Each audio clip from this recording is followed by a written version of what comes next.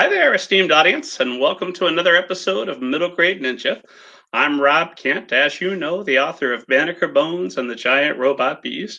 What's left for me to say about this wonderful book that I haven't said already? Let's let Richard Adams take a shot at it. Richard Adams, author of Watership Down, one of the greatest novels in all of literature, said, "Let me say at once that I think this is a most original and amusing piece of work. A reader is arrested at the outset by a paradoxical witticism, and he goes on being arrested as the story gets into its stride. Ellicott Skulworth and Banneker Bones appear as characters about whom the reader wants to learn more, and soon he begins to be in no doubt about this." That quote is maybe 8, 9 years old at this point. It still gives me chills. It's still the most exciting thing ever. Banneker Bones and the Giant Robot Bees is available as a paperback and audiobook narrated by David Radke, and the ebook is free to download whenever you're listening to this, wherever fine ebooks are sold. So after the show or during, go ahead and get your copy downloaded. If you wanted to leave a review, that helps me out. Get you ready for Banneker Bones and the Alligator People, which will be out here hopefully in April or May of this year. Under the super secret pen name Robert Kent, I've written some older stories, including All Together Now, a zombie story, which is a young adult novel. It's the zombie apocalypse, so prepare for it to be bleak, for it to be violent. On the other hand, there's a lot of humor and a romance, as there would be. Also, All Right Now, a short zombie story, which is a companion piece. And then if you really like the horror, I've written The Book of David, which is a 5 serial horror novel. It's about an atheist that buys a haunted house that then gives him religious visions involving UFOs. But really, for the middle grade crowd that might be watching or viewing or watching or listening to this, the language is a little bit rough. It's very much an adult story, but my favorite character in the story, Miriam Walters, David's wife, is a middle grade author, and we get to see her composing her middle grade series in a haunted house. She is sending out query letters to agents and collecting rejections. At the same time, there's an invisible monster stalking her from room to room. It's a good time. If you're a middle grade writer, you're listening or watching this, so I assume odds are decent you might be. You might enjoy this story. The first chapter of the Book of David is free to download as an ebook whenever you're listening to this. Coming up on the podcast/YouTube show, we've got some wonderful guests planned. We're going to have literary agent Jennifer March Soloway here in May 5th. We'll have author Stephen K. Smith, author Lamar Giles, author Kathy Appelt, and plenty more to come. Jessica Lawson is going to be joining us in April, as is literary agent Holly Root. We'll also have Daniel Jose Older later in the year, along with my friend Maurice Broaddus. It's going to be a wonderful show. I couldn't be more thrilled with it. Keep up with everything going on with the show and with me at middlegradeninja.com. If you head there are right now hundreds of interviews with authors, with literary agents, with publishing professionals that you can read, as well as the back catalog of all previous shows for the Middle Grade Ninja podcast, including an interview and 2 reviews of books by today's guest, Mr. Tommy Greenwald. Tommy, how are you doing today? Good, Rob. Great to be here. Great to be with you. I am thrilled to have you with us. I'm always thrilled because every episode of the show has been great so far, and I have no doubt that today is not going to be the exception. The pressure's on. Oh, boy. The pressure is on, but I like this. It's almost like having a miniature writers conference a couple of times a week, just right here without even having to leave my home, because we're going to pick your brain and we're going to learn all kinds of stuff about how to write and publish quality middle grade fiction. Sure.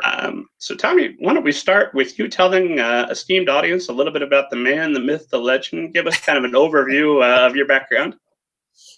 Sure. I mean, I often start school visits with saying something about being a writer. I ask kids if to raise their hands if they want to be a writer. A lot of kids often raise their hands, and sometimes, I can tell kids want to raise their hand, but they don't. And I tell kids it's never too early to decide to be a writer. You can be in 1st grade or 4th grade or 6th grade. But on the other hand, it's never too late to decide to be a writer, because I'm a good example of someone who hadn't really thought about writing books for children until my mid-40s. I was a writer of different kinds of things. I write professionally because I'm an advertising executive. I do commercials for Broadway shows in New York City. I've written a musical. I've written a couple of screenplays that got sniffed around by Hollywood and then ultimately tossed away like so many others. I've written humor pieces for magazines and newspapers, but I had never written a novel, and I'd certainly never written a children's novel or a middle grade novel until I was in my mid-40s. I had kids of my own, and I struggled to get them to read. And I kind of looked around for a book that I thought would attract kids like my own kids, reluctant readers, but reluctant readers who are otherwise great kids, funny, smart, entertaining kids, because kids who don't like to read are just as awesome as kids who do like to read. And I couldn't find them. I found a lot of books about children who don't like to read, but they're usually serious books. They're usually books about kids who are having troubles at home or troubles in school, troubles with a friend, troubles with family. And sometimes a manifestation of those troubles comes out in not wanting to read or not wanting to learn. And these are great books. They usually end happily and with an uplifting story about the child discovering how reading can help and improve their life. And I loved those books, but it wasn't really the kind of book I was looking for. And once I realized I couldn't find it, I decided to try to write it. And that was how my first book, my first Charlie Joe Jackson book, came about, through the struggle of getting my own kids, Charlie, Joe, and Jack, to read. And that is, for my money, the definitive book for encouraging children who don't want to read to read. I mean, it's all there in the title, Charlie Joe Jackson's Guide to Not Reading. Yeah. And it is, Yeah. I think about that book to this day since I first reviewed it, and I chuckle about it every so often. If I come across a passage of my own that's difficult, I think, well, I've already lost the Charlie Joe Jacksons of the world. All that's left are the hardcore readers. Yeah, it's true. I mean, this is the cover of the book. When I first presented this title to the agent that I ultimately signed with, not this title, but this idea for the book, I thought it was going to be. I kind of designed it originally as a picture book idea called "The Boy Who Hated Reading," and it was all about a kid who just was refusing to read, no matter what his parents did to try to bribe him or get him to read. And she was the one who told me this is a good and funny idea for a book, but I should up it to the middle grade level, because that's the age kids are when they really decide whether they're going to read on their own. And now that their parents are going to start reading to them less and less, it's really up to the kid to make that independent choice. Will they hold the book themselves and read as opposed to all the other tempting things they could do, or will they go off, and if they're not going to be read to, they leave reading behind? So she was the one that kind of told me there's a niche out there in a marketplace for a middle grade book of this sort. Obviously, it was a smart call, because this has spawned numerous sequels plus some spinoffs. Yeah. How many sequels are there now? There are there's 6 Charlie Joe Jackson books altogether, and there are 3 spinoffs. There are books that are based on friends of Charlie Joe's. You've got Katie Friedman, who's his best friend, which was the first book I wrote from a girl's point of view. So that was a fun, interesting challenge. There was one of the Charlie Joes before the Katie Friedman book had excerpts written / narrated by Katie, because Charlie Joe was getting lazy and he wanted Katie to do some of the work for him. And brilliant technique. Just layer that right in. Yeah, I did. Her book is called Katie Friedman Gives Up Texting, and that's a book about Katie giving up her phone for a week and getting 10 of her friends to give up her phone for a week. That was my cautionary tale about phone addiction, because, again, looking in my own household for inspiration, I saw my 3 kids were getting more and more addicted to their phones. Not to leave myself out of it, I too have my issues with phone addiction, screen addiction. I think we all do. So that was what the Katie Friedman book. Pete Milano was a friend of his, and he got a book about getting cast in a Hollywood movie called Pete Milano's Guide to Becoming a Movie Star. And Jack Strong Takes a Stand is a book about his camp friend, Charlie Joe's camp friend, Jack Strong, who is tired of being overscheduled and being shunted from activity to activity by his parents, and he finally gets fed up and goes on strike and refuses to get off his couch. So those were the 9 books that kind of make up the world of Charlie Joe Jackson. And well, I've got a bunch of questions about Charlie Joe Jackson, so let's just start there. Yeah. with well, I guess first question that comes to mind, how did you initially overcome, or did you have to overcome any objections with librarians, teachers, people that you want to be your partners in helping to promote the books, who might say, well, wait a minute, guide to not reading, I don't want my kids reading that. I want them to read more. So obviously you did overcome, as evidenced by the fact that the series you've been so prolific, and the series has continued to be successful for you. So how were you able to navigate that, or was it an issue? It was a little bit of an issue. There was, librarians and teachers and people in the kid lit community by and large, have a great sense of humor, and they kind of know that this was I was trying to engineer some reverse psychology here by, I tell people that the title, I wanted a title that would pass the bookstore test, essentially, meaning if I took my kids into a bookstore or a library and they did what they usually did, my own kids or kids like them, where they just find an excuse to not want to pick up any book. No, too long, I don't like the cover, the title. If they see a book about how to avoid other books, it might at least stop them in their tracks because it's so odd and unusual. And to get a kid to read a book that promises to teach them how to avoid other books obviously sounds counterproductive, but if the reverse psychology plan works, they read this book and they realize, even possibly without consciously realizing, that it's an entertaining novel. It's a story with characters and situations, and it's got comedy, it's got a little bit of heart, it's got a little bit of a slight little message thrown in there, although, gosh, I hope it's not too heavy-handed. And then by the time they finish the book, they've kind of forgotten that they'd originally picked it up as a way to avoid books.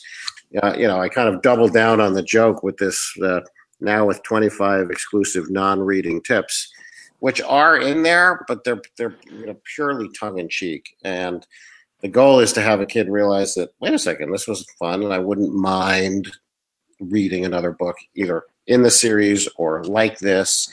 And almost all the librarians and teachers I encountered were right down with that. There was the occasional note I would get, or review on Goodreads or something, that would say, I don't understand, why would I pick up a book, or why would I encourage my students to read a book about how to avoid books? But those were the outliers. By and large, the community was supportive.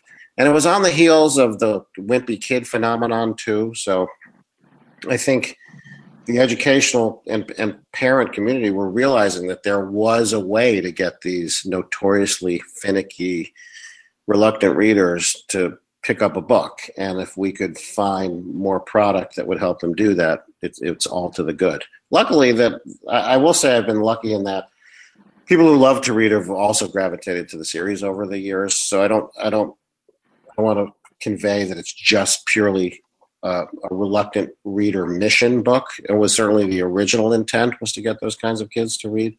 But over time, Charlie Joe himself grew, and he himself did learn actually to enjoy the act of reading on occasion. And by the time the series ended, it was just, to me, kind of a good old-fashioned middle grade series with characters kids hopefully enjoy and wanted to see change and grow over time.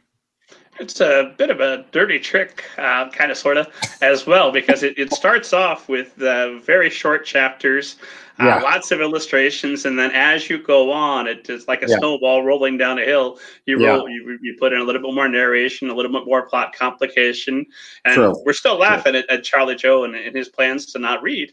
But by golly, about midway through, we're reading a book, we're enjoying a story. I hope so. From your lips to God's ears, as they say. That was the intent, and there are a lot of jokes about that too. As early tips are, make sure every book you read has short chapters. And if your parents say you don't read, just show them all the ways you do read, menus and video game instructions and these sorts of things. So while the first half of the first book is really all about the act of reading versus not reading, by the time the second book comes along, and definitely by the third book, you've kind of forgotten that original premise and hopefully are now just into these characters. You were working with, I want to make sure I get the illustrator's name right, with J.P. Couvert, correct, on that one? Yeah, yeah, So with a book like that, it's yeah.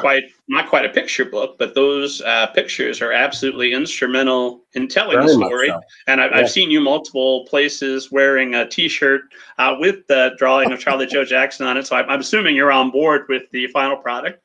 I am Um, involved, yeah. how much influence did you have on those illustrations? How closely did you work with J.P. Kubert? Well, it's a good question, and it tends to the answer tends to surprise people, especially people who aren't familiar with how it works. Kids, for example, in the school visits I do, this never fails to amaze kids. Because the fact is, I don't really work with the illustrator at all. What happens is the editor, my wonderful editor, Nancy Mercado, who edited the Charlie Joe series, she offered me, I believe, three illustrators to look at and said, these are the three people I've honed in on. Um, they didn't draw anything for Charlie Joe at that point. She was just showing me their portfolios. And together we picked JP, who was a cartoonist and a comic strip creator, I think in Minneapolis. I'm not sure if that's entirely correct, but in the Midwest somewhere. And he'd done one or two other children's books, but not too many. And once we selected him to be the illustrator of the books, Nancy's the one who goes off and works with him and picks the moments for him to illustrate within the book. They create the character together. She did show me some early renderings of Charlie Joe specifically because we both knew how important that was. And there were a couple of early attempts that I think, as I recall, I thought that they were a little young looking. There were things that needed to be tweaked, and I participated in those conversations, but only through Nancy, who would then relay these notes back to JP. So he and I never worked directly together at all, and that's been the case on all of my illustrated books. It's always done through the editor as a middle person. Which at first I was like, is it really? I mean, I think anybody who's new to the business would be surprised by that, any writer. But as Surprise slash horrified. yeah, I didn't realize that I didn't realize that it would be that church and state. But as over time, I realized that it does make the most sense for it to be that way, for the editor to be the gatekeeper of all the creative materials. And I help pick the moments that should be illustrated, and then I will see sketches of the illustrations. And all along the way, I'm allowed to kind of participate in the final product of the illustrations as a note giver, not as a collaborator, really. And it's worked really well by and large. In all fairness, I'm being a little facetious. I work with my cover artist, Stephen Novak, to design Yeah, all these wonderful covers. yeah, I usually start with some kind of concept and give him an idea, or I've yep, worked with my illustrator, Adam Smith, as well. And what I found consistently is if that's what I was good at, I'd be doing it. yep. So it's usually better for me to just say, well, maybe this, maybe that, and then get out of the way and let them do what they do, because that's why That's they are very who they true. are. I've written one picture book, a book called Hooked, which unfortunately I don't have in front of me, but it's a book about a boy ice fishing with his dad, and that was also published by Macmillan about 4 or so years ago. And that was a real eye opener because I wrote the text and said it started as a short story actually in a magazine called Storyworks that Scholastic puts out. And I took it to Macmillan and I said, I have a great idea I think this could be a great picture book. I have this person who illustrated it and for the magazine, and I have a couple of other illustrators. And they basically patted me on the head like a nice little boy and said, oops, I'm sorry. Patted me on the head and said, this is lovely. And we actually are interested in the text, but you just leave the illustrator to us. You go over here and wait, and when we have an illustrator that we think is appropriate, we'll let you know. And Rob, I kid you not, it took 3 years. 3 years between me selling the text of that picture book and them coming back and saying, we've talked to a bunch of people, and this is the guy we've settled on, this great illustrator named David McPhail. So And for 3 years, were then you just in a state of despair of, oh no, my book's not going to happen after all? there were moments where I totally thought it wasn't going to happen. And I'd heard stories of the length of time it takes for a picture book to happen, because illustrators have projects backed up, and the kind of putting the puzzle together is apparently a real saga. But I'd heard that it takes a year to bring an illustrator on board, or a year and a half. So 3 years, I was pretty sure that the book had kind of just fallen by the wayside. So I was Have they at thrilled least given you some money? They'd given me a bit of an advance, and which was nice. But when you write a picture book, I mean, you write any children's book, actually, you're never really doing it for the money, because you're lucky if money comes your way. But the idea that anybody would go into writing books for children for money is comical, of course. But in picture books, it's kind of that times two, because it's just a complete crapshoot whether the advances are, at least for me, it was low. And so I assume the publisher could have said, if we never find an illustrator for this book, it's not the end of the world. So, but to their credit, they found an illustrator, and a great illustrator. I was thrilled with how the book came out. But that was a situation where he just drew the pictures, sent them in, and the book was put together by the editor. I didn't really have much to do with how the illustrations came out at all. And there are other stories about picture books. I have a lucky and a happy story, but I do know some authors who have been unthrilled with how the illustrations ended up working with their original text. So you never know. I've been blessed with great illustrators, I think, in all my series, and sensitive editors who have found the right people. So it's worked out well for me. But if you're not a writer illustrator, if you're just a writer, you know that you're putting your illustrations in the hands of your editors and your illustrators, and ultimately not having that much to do with how they ultimately come out. Makes sense to me.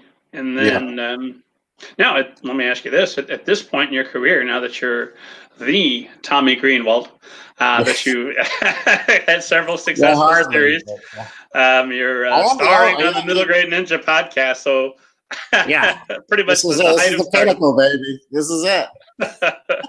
So at this point, do you have a little bit more sway than you maybe did early on, or is it about the same? It's about the same. I mean, the most recent series, illustrated series that I'm working on is this kind of funny, sweet zombie series called Project Z. And I don't really want to call it a zombie series because there's only one zombie in it. Everybody else is a real human person. But again, this was heavily, really quite heavily illustrated. Actually, this is a galley, so it's hard to see. There's only a few illustrations in the galley, but the ultimate book is going to be quite heavily illustrated. You can see a couple of illustrations. And that's going to be coming out in May? That's coming out in May, yeah. And again, it was I think I was shown one or two illustrators, and we picked this guy, Dave, who's done a really nice job.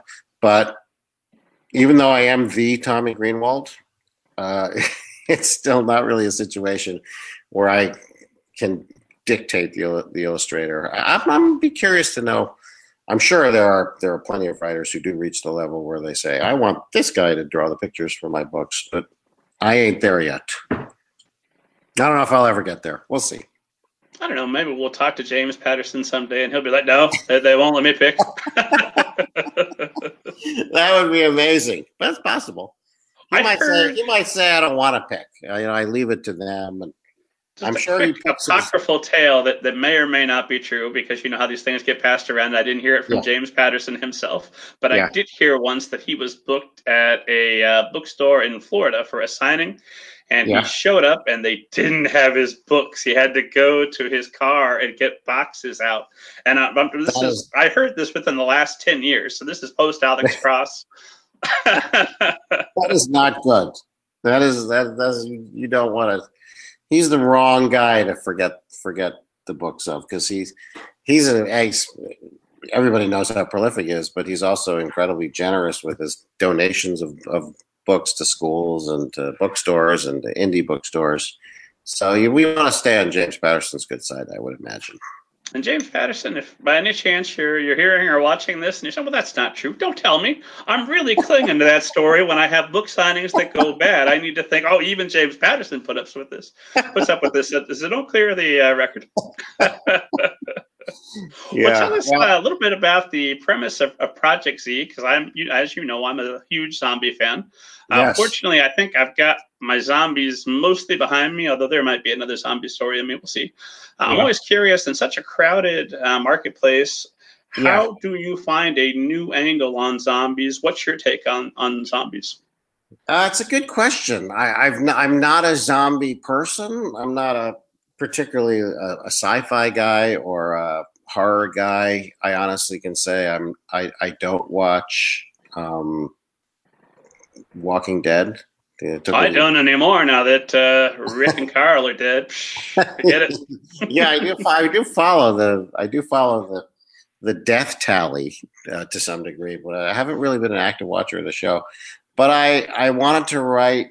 I guess it started with an idea of a misplaced zombie boy trying to get through um, the typical middle school experience. It started with like I think I started with the premise of the ultimate outsider, and I just wanted to push the envelope on the outsider a little bit. And I came up with a name, Arnold B. Zombie, which was his original name, which has since changed a little bit to Arnold Z. Zombie uh, after many discussions with my editors. And I just had an idea of plopping a 10 or 11-year-old zombie down in a typical fourth grade or fifth grade situation and and see what would happen, because I didn't want to follow particularly kind of the zombie tropes and the zombie rules that are out there, which I know exist, obviously, and there's a huge, and I did enough research to know that there is kind of accepted and unaccepted behavioral traits of zombies. I kind of wanted to invent some zombie rules of my own, and I got away with doing that by making the premise that the government, the U.S. It takes place slightly in the future, and the U.S. government has invented a race of zombies under this super secret Project Z that they are originally training to attack the United States because the powers that be have decided that our country has become so fractured that we need to manufacture a common enemy, because the only thing that can bring us back together, that can unite the country, is having a threat to us all. And that's what these zombies are supposed to, that's what these zombies are being created to do. And so this lab has been developed this lab has been established to develop this line of zombies. And some people who work there are disgruntled and not happy with this plan. And so they help a group of zombies escape. And all are captured except this one little boy who makes his way out to the road ultimately and is saved by this family. I don't want to say too much or get too bogged down, but this family is also connected. The mother is connected to the lab too, and she has kind of helped him escape. And so they take him in and try to pass him off as a human boy, and kind of train him in the ways of human fourth grade human behavior. And so there's a lot of there's no real typical zombie horror in this book. It's much more kind of comical, the ultimate fish out of water story. But hopefully it's also a little bit heartfelt and a little bit about how people with extreme differences all have much more in common than we might think. And as a result, in this day and age where people are a little bit more suspicious of the other than ever before, that aspect of the story hopefully will resonate with kids, even if they don't necessarily realize it. And also, taken straight from the headlines, the idea of our government trying to gin up a terrifying enemy. Not that anyone would ever do that. I'm sure there are terrifying caravans headed toward us right as we speak. Yeah, yeah, it's kind of the ultimate immigrant story, I guess. The last thing I want to do is be heavy-handed when I describe what this book is about, or in the writing of it, because I don't want to be just another guy, writing a metaphor about what's happening in the world today. But at the same time, I think there's a world in which, believe it or not, a fourth grade or a fifth grade community and culture can reflect what's happening in the world, the country at large, in its own way. A fifth grade class is a microcosm of everything else. So why The not? story is coming through you, the artist, right? And you live in the world. You can't Yeah, help but be a little bit impacted by it. absolutely, absolutely. And so I keep all my moralistic messaging to a minimum, hopefully, and I keep it with a light touch. But so I guess I can't help myself and stick a little bit in there about what I wish society was like. And so if I can make my fifth grade universe that way, maybe that's my way of addressing it. Well, my hat's off to you, sir. I once started to write a middle grade zombie story, and I think it Yeah. was chapter 3. They come across an overturned car with 2 zombies stuck in it, and there's a car seat in the back, the straps of which have been chewed through, and it's bloody and grizzled. I wrote that and was like, this is a young adult novel. This is not middle grade. That's over. Yeah, it's funny. When I first started the zombie book, Project Z, I thought it was actually going to be a like an early reader or a chapter book. I kind of intended it to be even for a slightly younger audience than it ended up being for. That was a conversation with myself and my editor kind of resulted in me aging it back up a little bit to middle grade. But I would say that the Project Z audience is probably slightly younger middle grade than the Charlie Joe Jackson audience, if I had to guess. And maybe Crime Biters sits right in the middle. Let's talk about Crime Biters, because Fangs for Everything is newly available, It and is. viewers and listeners can get that today. So tell us the premise of Crime Biters. I do. I happen to have a new, spanking new paper overboard right here. Crime Biters, I started writing, I guess, 2009, maybe 2015. I was wrapping up the Charlie Joe series. I'd written one standalone after Charlie Joe called The Real Us, which is a book that I am really quite proud of. This book right here, but I knew kind of my bread and butter was series writing, and I knew that I wanted to find another realistic fiction topic that I could write about. Because I was always going to be, the zombie book notwithstanding, I've always been a realistic fiction kind of guy. I'm not. I don't write distant planets. I don't write books that take place in the future. And write about and dogs have always been incredibly important to me. There are dogs in the Charlie Joe has 2 dogs, and we adopted this dog named Abby, and we adopted her off the internet, which is always a little risky because you see a picture of a dog and you talk to people about what the dog is like, but you don't know really what that dog is like until you first get the dog. And when you adopt a dog off the internet, you pick it up at the side of the highway, literally, because they're coming from somewhere else. Abby came from Arkansas. We live in Connecticut. And when the dog gets off the truck, you take it home and you own the dog. There's no trial period. There's no nothing. And Abby was awesome right from the start, but she was also a little quirky, a little crazy. And she had this habit of sleeping a lot during the day and staying up a lot at night and wanting to go outside at night and wanting to prowl the neighborhood at night, wanting to play with our other dog. And that, as I tell kids in school visits, you never know where your next idea is going to come from. You can sit down at a computer with the express purpose of coming up with 5 ideas for a story and fail miserably. And then it can be in the middle of the night and your dog can be driving you crazy and an idea pops into your head. And that's kind of what happened with Crime Biters. I had an idea of a boy adopting a dog, much like Abby.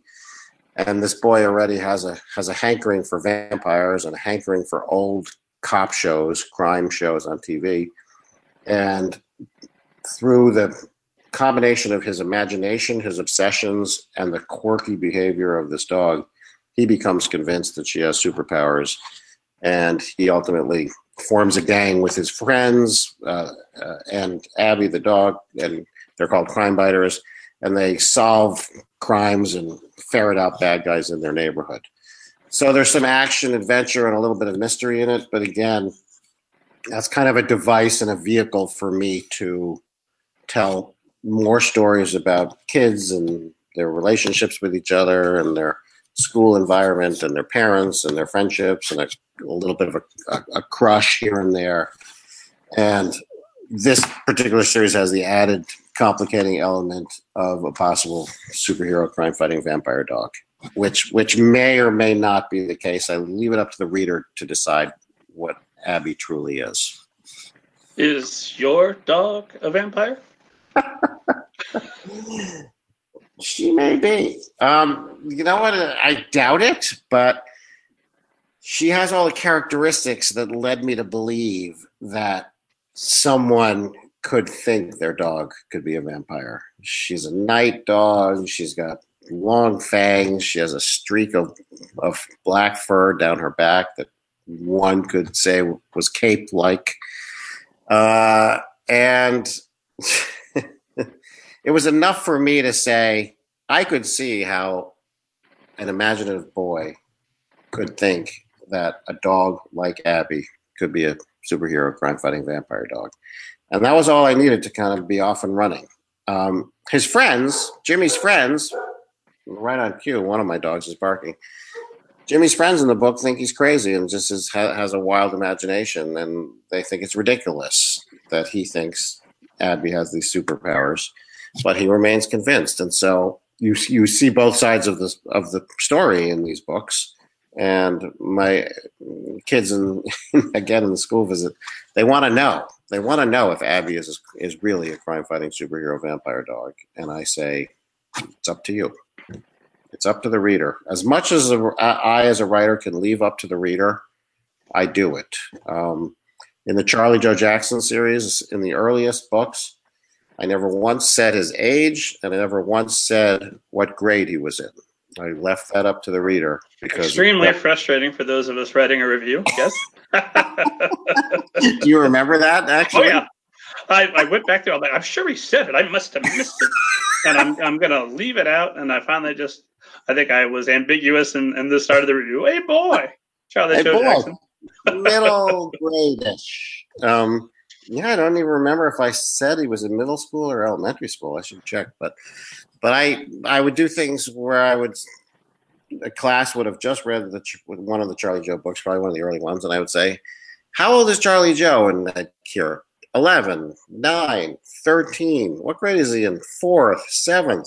And I think that's great. I think if kids, their imaginations allow them to come up with these answers, and they place these characters in these situations that work for them as the reader, then fantastic. It all of the above can be correct. So does that broaden the appeal of the story as well by not assigning a specific age?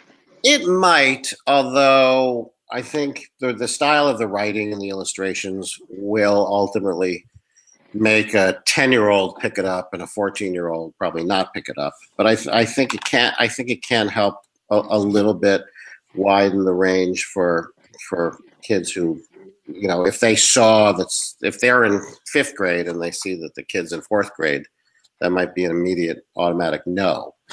And so if you leave that out, it's more plausible that he can be in 6th grade or 7th grade.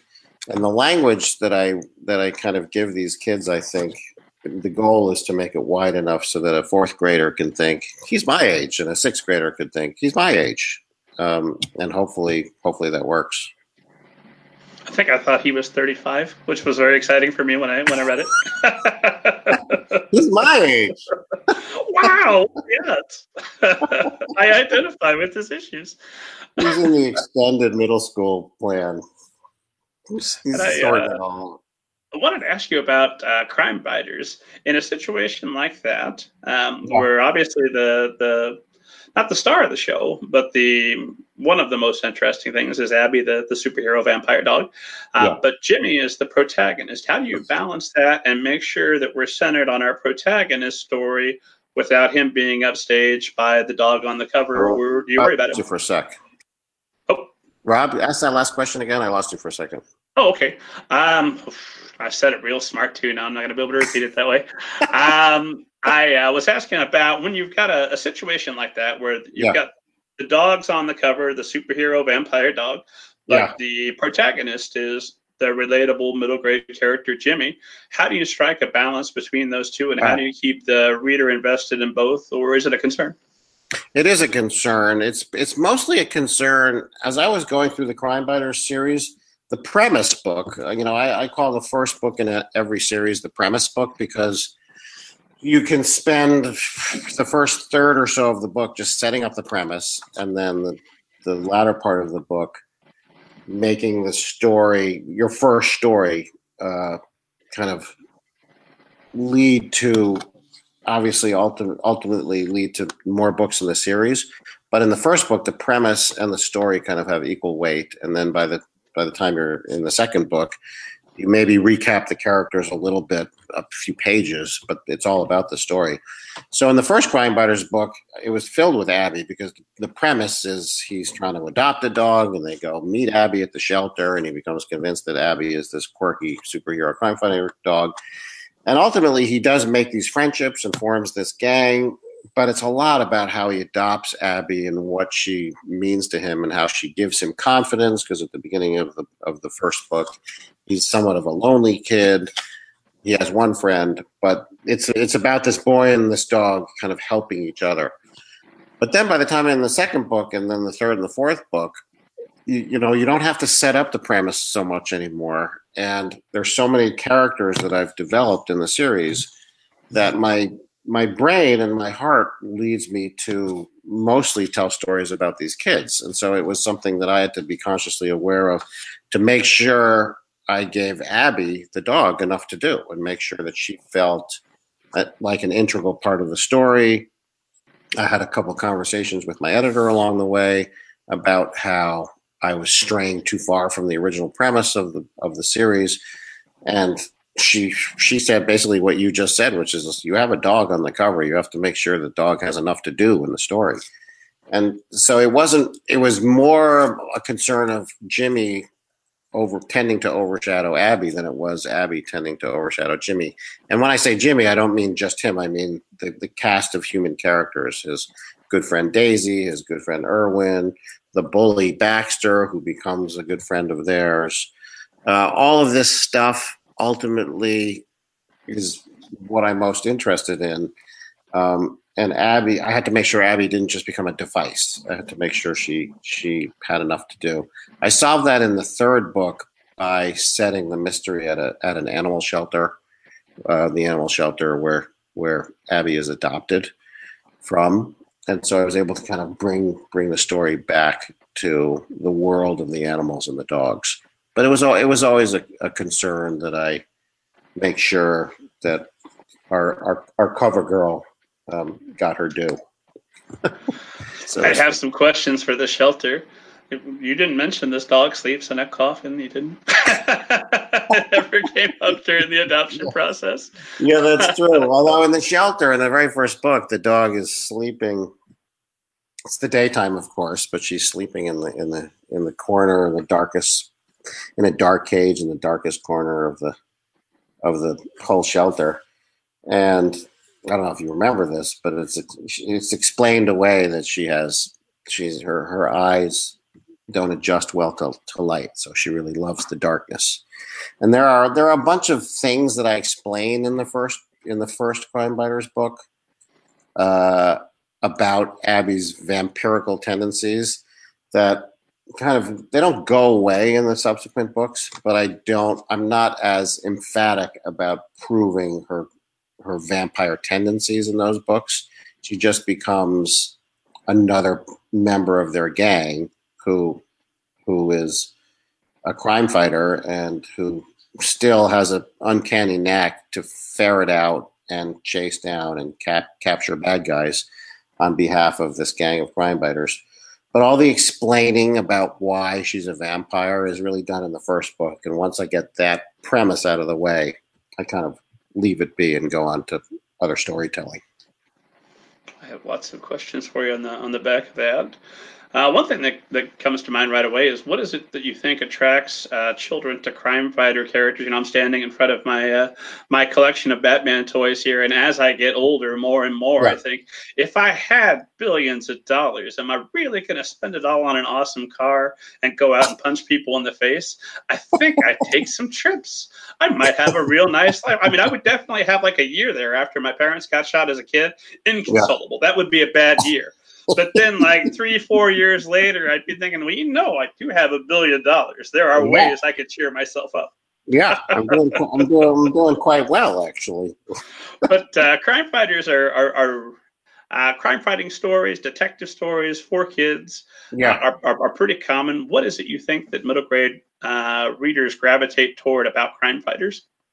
I think if there's a mystery involved, I never thought of myself as a writer of mysteries, but I'm finding that both with the Crime Fighter series and with my standalone book, Game Changer, I found that having kids solve crimes and realize clues and putting a puzzle together to solve something along the way and simultaneously with the characters in the book is just a great way to propel a story forward.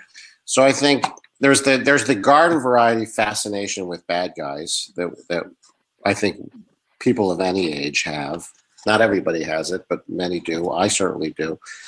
I am a fan and have always been a fan of true crime stories, both reading, to get really to get morbid for a minute. I remember reading a book about Charles Manson when I was, in middle school, and just being like sickened and blown away, but also fascinated and captivated by the darkest nature of humanity and how people can human beings can go so dark.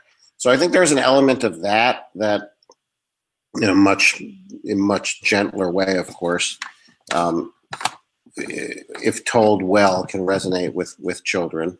But I also think that good fighting and triumphing over evil, and the process by which good has to go about solving these mysteries to ultimately triumph over evil, is a very satisfying, rewarding, ultimately uplifting answer to the darkest sides of our natures. Is that there's, for every dark person among us, there are many, many noble, right-seeking people trying to right those wrongs and ferret out those bad guys and bring them to justice. And it can, in a weird way, both remind people that not everything is a bed of roses in life, and there are obstacles and there are problems and there are bad people. But by and large, the good side and the good nature of humanity will triumph. But again, that sounds messagey, and none of that would matter if the yarn isn't good. So you have to spin a yarn that drops clues along the way, like breadcrumbs, and makes kids want to find out what happens, and give them just enough information so that that makes sense, and then tease them with another element to the mystery, a cliffhanger, like we were talking about before with the old Batman series. All of these things, I think, combine into kind of this unimpeachable, indestructible form of storytelling that will always be a huge part of both children's and adult popular culture and entertainment. Makes sense to me. It's entirely practical to be looking out for the villains. That's one of the chief reasons I write horror when I'm not writing middle grade, because these people walk amongst us. We know that. Most of us are cool, but there's a couple of folks you've always got to be watching out for and learning to identify them as much as you can. That's just a matter of practical survival. Yeah, yeah. Well, let me ask you, you mentioned that you want to make sure that you go above and beyond and make sure you've got a book good. At what point what is your process? How many drafts are you typically going through? And at what point do you start to feel, oh, I've got something here? Or is it always kind of a question until readers tell you later? It is always a question. I mean, to answer that last question first, yeah, you never know. You can be out in the world and you're still wondering if anybody will care or if anybody will think it's any good. For myself, I start with a synopsis. I mean, the premise and the idea is always good, but unless I map it out in a 3 act synopsis, then I will probably. I used to try to write without mapping out a synopsis, and I would always get stuck. I would always have an interesting idea, start to write. Well, this was very early on when I was just beginning the process, and I realized pretty quickly that unless I map out some version of a beginning and a middle and an end in a 3 act structure, and I know where it's ultimately, hopefully, going to go, even though I know it will change a lot along the way, that gives me the security to keep going and to kind of fight my way through a first draft. So do And you my know your ending going in then? I know a version of the ending that will ultimately mutate to some degree. Sometimes it stays pretty close to what I've originally written up in a synopsis, and sometimes I've gone somewhere far afield. I do like to after a book is done, I will entertain myself by going back and looking at the synopsis and seeing how far afield I've gone. And sometimes I've gone into a whole other field, and sometimes I've stayed pretty close. But the idea of not knowing where my characters are going has always scared me because any writer looks for any excuse to procrastinate and to stop. At least I certainly do. And so I don't want to have the excuse of not knowing what's going to happen next as a reason to stop. I want to make sure I eliminate that excuse from my tools of procrastination. And so I will always map out a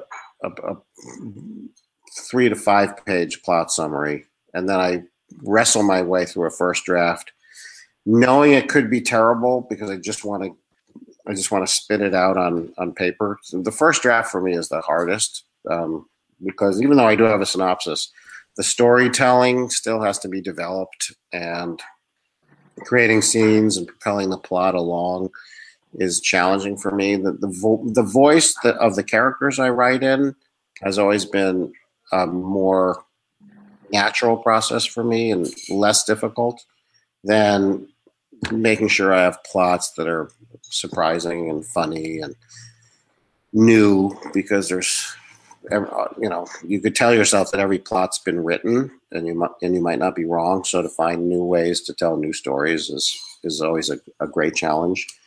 And then I will always I'll immediately dive into a second draft before showing it to anybody, because the first draft is completely unshowable. And then by the time I've written the revision, the first revision, sometimes I'll start showing it to people at that point, an editor or an agent or a trusted family member who reads my stuff sometimes. Do you use critique partners still at this point, or is it mostly? I don't do that. I did have a critique group early on, and which was very valuable. But now kind of have an unofficial brain trust. Um, one of my kids, my oldest son Charlie, reads everything I write, usually pretty early in the process. One of the boys for whom the boy who does not read was named. Yes, absolutely, Charlie, Joe, and Jack, and they've all been. You got to them. They've all been a little bit more willing to read my stuff now than they were at the beginning. But another thing I will do almost always before I show it to anybody is I write on a computer, like most people do. But I'm a big believer that something will look different on a page than it will on a screen. So once I've written a second draft that I feel is semi-acceptable, I will print it out and do a whole revision on on a printed manuscript, and I will do it the old-fashioned way by scribbling revisions in the margins and Xing out stuff. And I feel like seeing the printed word on the page, just for some reason, it feels different, and it feels, I can see something in a printed draft that I'm like, how did I think this was good on the screen? And so I will often do that as my third draft, and then start to send it out into the world. And do you read it aloud either to yourself or to someone else as well? No, I don't do that. Every once in a while, I will. If there's a heavy dialogue scene, I might read a couple of passages out loud to myself. But it's just not a process, not a part of the process for me, by and large. And when you're doing that first, do you do that? I've tried it.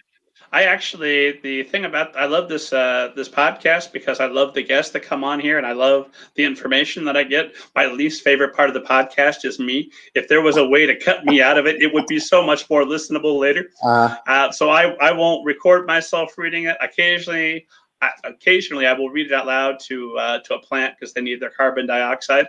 But no, I want people to read it far away from me. And when the audiobook, when it's time for the audiobooks, I let the narrator take care of it.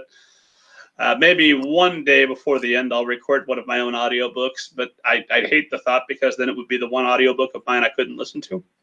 So have you had your books done on audio, and are you happy with how they've been read? Oh, I'm thrilled with how they've been read because I picked the narrator and I worked with him every step of the way, and we go back and forth, and I give him notes actively. I also learned a lot about diplomacy doing that. Fortunately, I've got a little bit of a background in theater, and I was originally a film student, so I directed movies and I've worked with actors before. So I have a little bit of sensitivity of what not to say. I still said the wrong thing a couple of times, but better than average.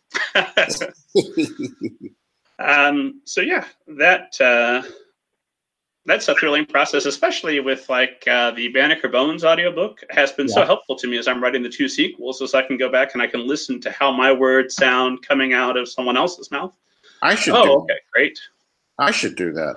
I haven't actually tried that. I have an audiobook on a lot of my books, but I haven't done that yet, which is interesting. It's funny. I just was starting to map out the synopsis of my third Project Z book.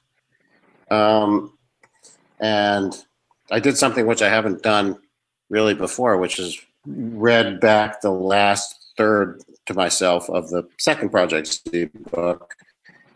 It kind of helped me figure where I think the story should. A lot of time, compare synopsises of my books along the way. But this is the first time I've actually gone back and read the book before as a means to find inspiration for the synopsis for my next book. Makes sense. I wanted to ask you, when you're writing a series, at what point in the process do you know that this is a premise book for a series versus this is a standalone? That's a good question. When I wrote the first Charlie Joe Jackson book, since I didn't really know what I was doing, best way to get it done. Best way to get it done. My agent sent it and said, I'm going to try to get a 2-book contract out of this. And maybe the second book will be a sequel, and maybe it won't. And I said, wow, I said what anybody would say, which is great. Do what you have to do. I'd love to get my book published. And the book bought it as a you don't really call 2 books a series, but as a book and a sequel. And I didn't really know what how that was going to work. I hadn't written the first book with a lead into a second story at all. It felt all encompassing to me when I had first written it. So when I found out there was going to be a sequel, I went back and kind of developed almost as if I was writing a new standalone book as opposed to a direct sequel. I mean, it had the characters, but Charlie Joe Jackson's Guide to Extra Credit could have been a first book in a series. It wasn't relying on anything that had happened in the first book. It's the premise of that one is that his grades are terrible and his parents are threatening him to send him to this academic summer camp unless he doesn't get his grades up.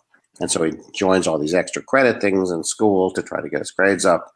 And it was halfway through writing that second book where I think the numbers of the first book were promising enough that my publisher, Macmillan, told us that they were going to want a couple more Charlie Joe Jackson books past the second one, a third and a fourth.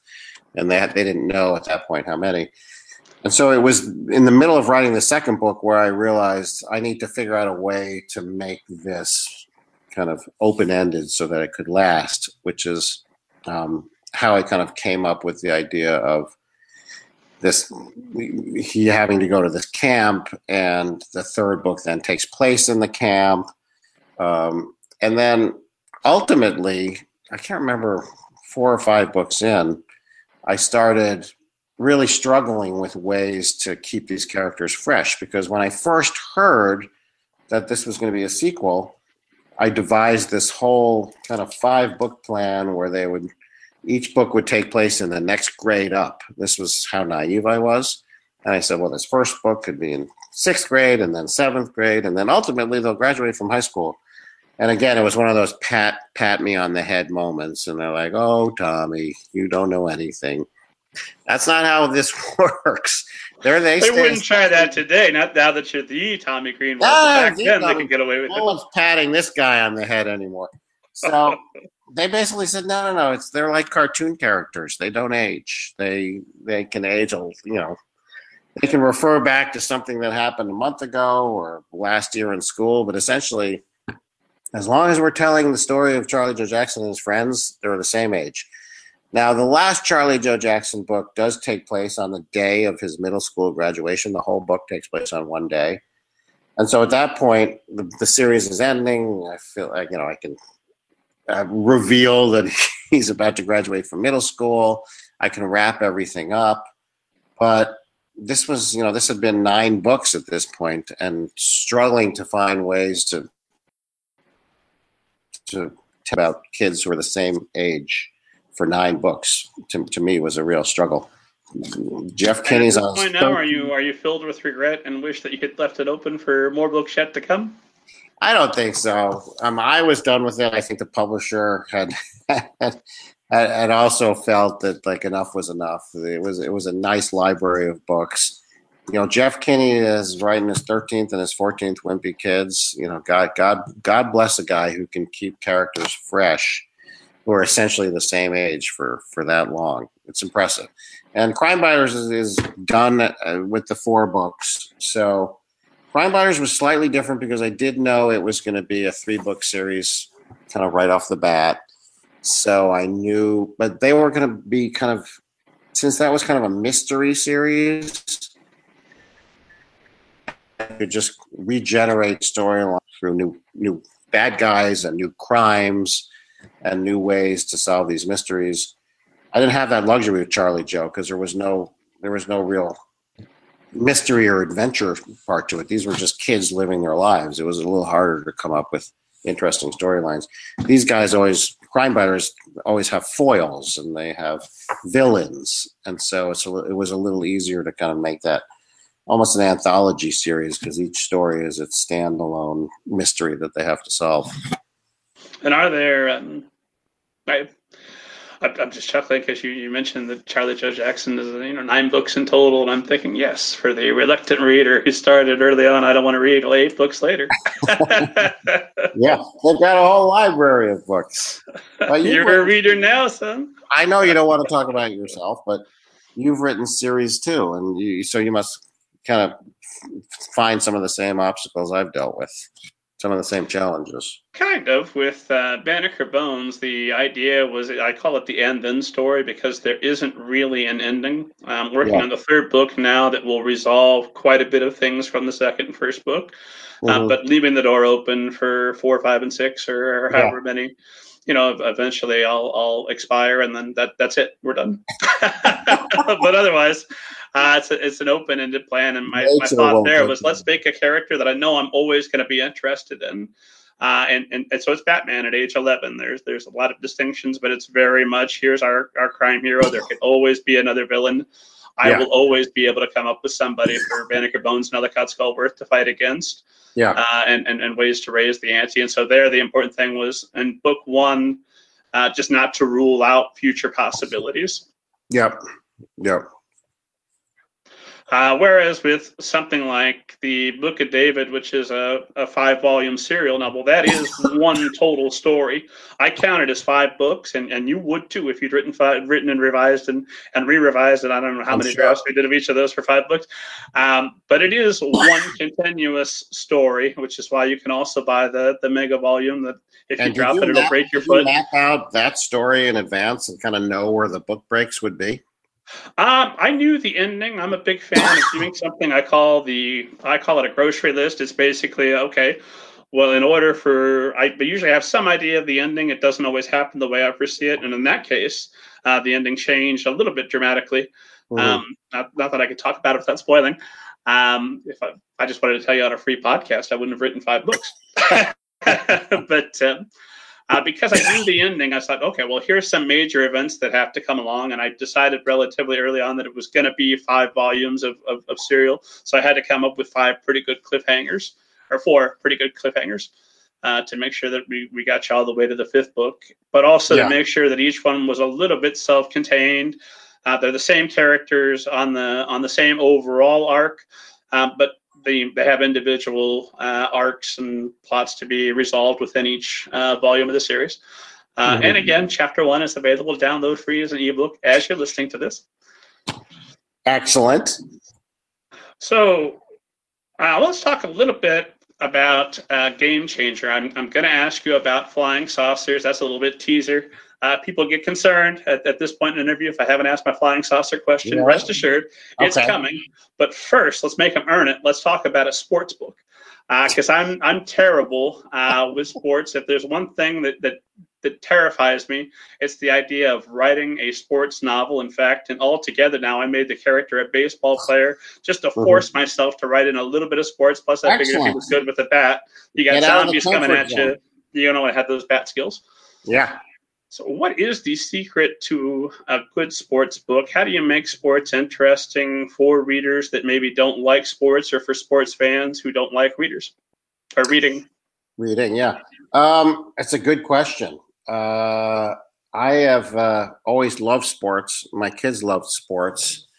But that does not mean that I will say, I'm often asked what I read as a kid, and I did read Matt Christopher books as a kid, which are,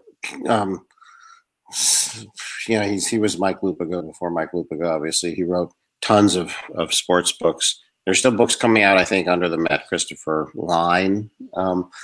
So I have a history of the idea of writing a sport in my mind. While I was writing a batch of those and Crime Biters.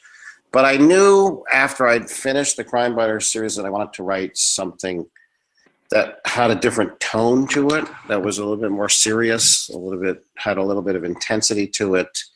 I loved writing quote unquote funny books, humorous books, and I hope they are funny and humorous. But I wanted to challenge myself, get out of my comfort zone a little bit. And again, my family has always been my inspiration, both human and animal. And as I said, sports were a big part of my life growing up, and they were a big part of my kids' life. And going to my kids' sporting events was a big part of parenting for me. And I tell kids when I talk about Game Changer that I have found that sports are the ultimate complicated subject. Especially football. One of my sons played football. And by that, I mean that every writer looks for a subject where there's 2 sides to the story, because it's a challenging thing to write about a polarizing event or a polarizing subject, and being balanced about it. And to me, football and youth sports was the ultimate complicated subject, because there are great things and there are things about it. I love the game of football. I loved watching my son play football, but it it was an ambivalent. It was a love that was and is filled with ambivalence because there's so much bad about youth sports and about football and about youth football combining those two things. There's the obvious, which is the danger, just the safety of it, the danger of it. Football has action, which is great, but football has danger and safety issues, which is kind of inexcusable.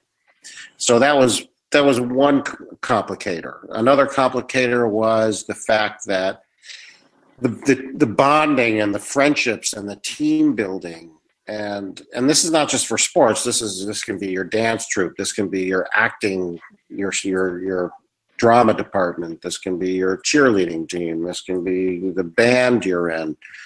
The importance of social interaction and bonding and friendships and team building among kids in middle school and elementary school and high school is incredibly important. But that can be poisoned with peer pressure and hazing and ways that these teams are built that are completely unhealthy. And I did a lot of research about how older kids on sports teams make younger kids do things, some of which are funny and are typical, but some of which veer off into the fraternity hazing type world that can be very dangerous and very scary, not just for college kids, but imagine it in high school and in middle school, and it does happen. And finally, the idea of teaching kids how to win and lose gracefully at a young age is a because life is filled with winning and success, and it's important to know how to handle failure. And these are life lessons that you can take with you, hopefully, for a long, long time. But the extent of the emphasis on winning versus losing and winning at all costs that is part of youth sports at an incredibly young age is relentless and dangerous. And it's brought on by the kids themselves, the pressure they put on themselves. It's brought on by their parents who are so intense and so desperate for their kids to succeed and triumph. It's brought on by coaching. It's brought on by the money-making apparatus that is youth sports now, which is such an incredible money suck, and parents feel compelled to spend so much money to give their kids the best coaching and the best training and the best this and the best that. It's huge. It's huge business, youth sports now. And so, and coaching, while coaching, coaches can be the most influential, positive impact on kids' life. There are many, many instances out there where coaches just go way too far and talk to kids in a way that no other adult would be allowed to talk to children in any other aspect of life. But because it's sports and because it's coaching and because it's football and because it's winning and losing, these adults get away with talking to these kids this way. So, all of these things made me think that it was a ripe topic to write about, which is why I ended up writing this book, Game Changer. The premise of which is a boy who he's about to become a freshman in high school. It's the summer before his freshman year, and he's trying out for the high school team, and he's a budding superstar player, and he gets terribly injured in this training camp. And he himself spends almost the entire book in a coma in the hospital. And the entire book is about his friends and his family and the community trying to nurse him and encourage him back to health, but also to figure out what exactly happened, because you think it's a standard football injury at the beginning of the book, but over the course of the book, it becomes clear and clues come out that something else happened. There was more at play that led to his injury. And those elements are where I try to attack some of these complicated subjects. That was a long-winded answer, but that's essentially it. No, people that want to write their own sports. No, I feel like a serial killer when I talk about sports. In fact, I'm in. We were talking about bad coaches. I'm in Indiana, where Bobby Knight is still considered great by many of my fellow Hoosiers. Oh, what a great man! He did what he had to do. Absolutely. or so I to mean, speak, popular opinion. you know, But every when I Bobby Knight was coached in a different time where things weren't quite talked about the way they are talked about now, and some of the things he did in this day and age of social media and Twitter and all this stuff, I think he couldn't get away with now. I will say that. I think that's true. Yeah, I think he'd have been bounced out year one, year two. yeah, probably. Certainly, the throat around the kid's neck would have been one of them, Or right?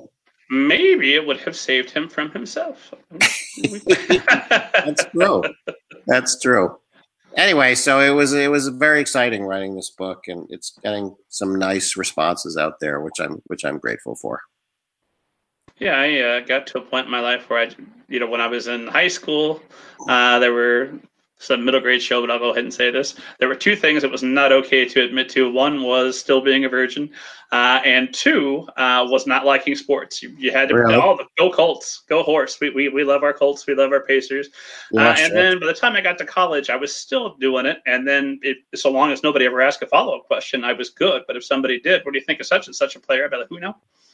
What's this? You know And I what's finally just stopped with it. But that's when I think of serial killers, I think back to me talking to people about sports. That must be what that's.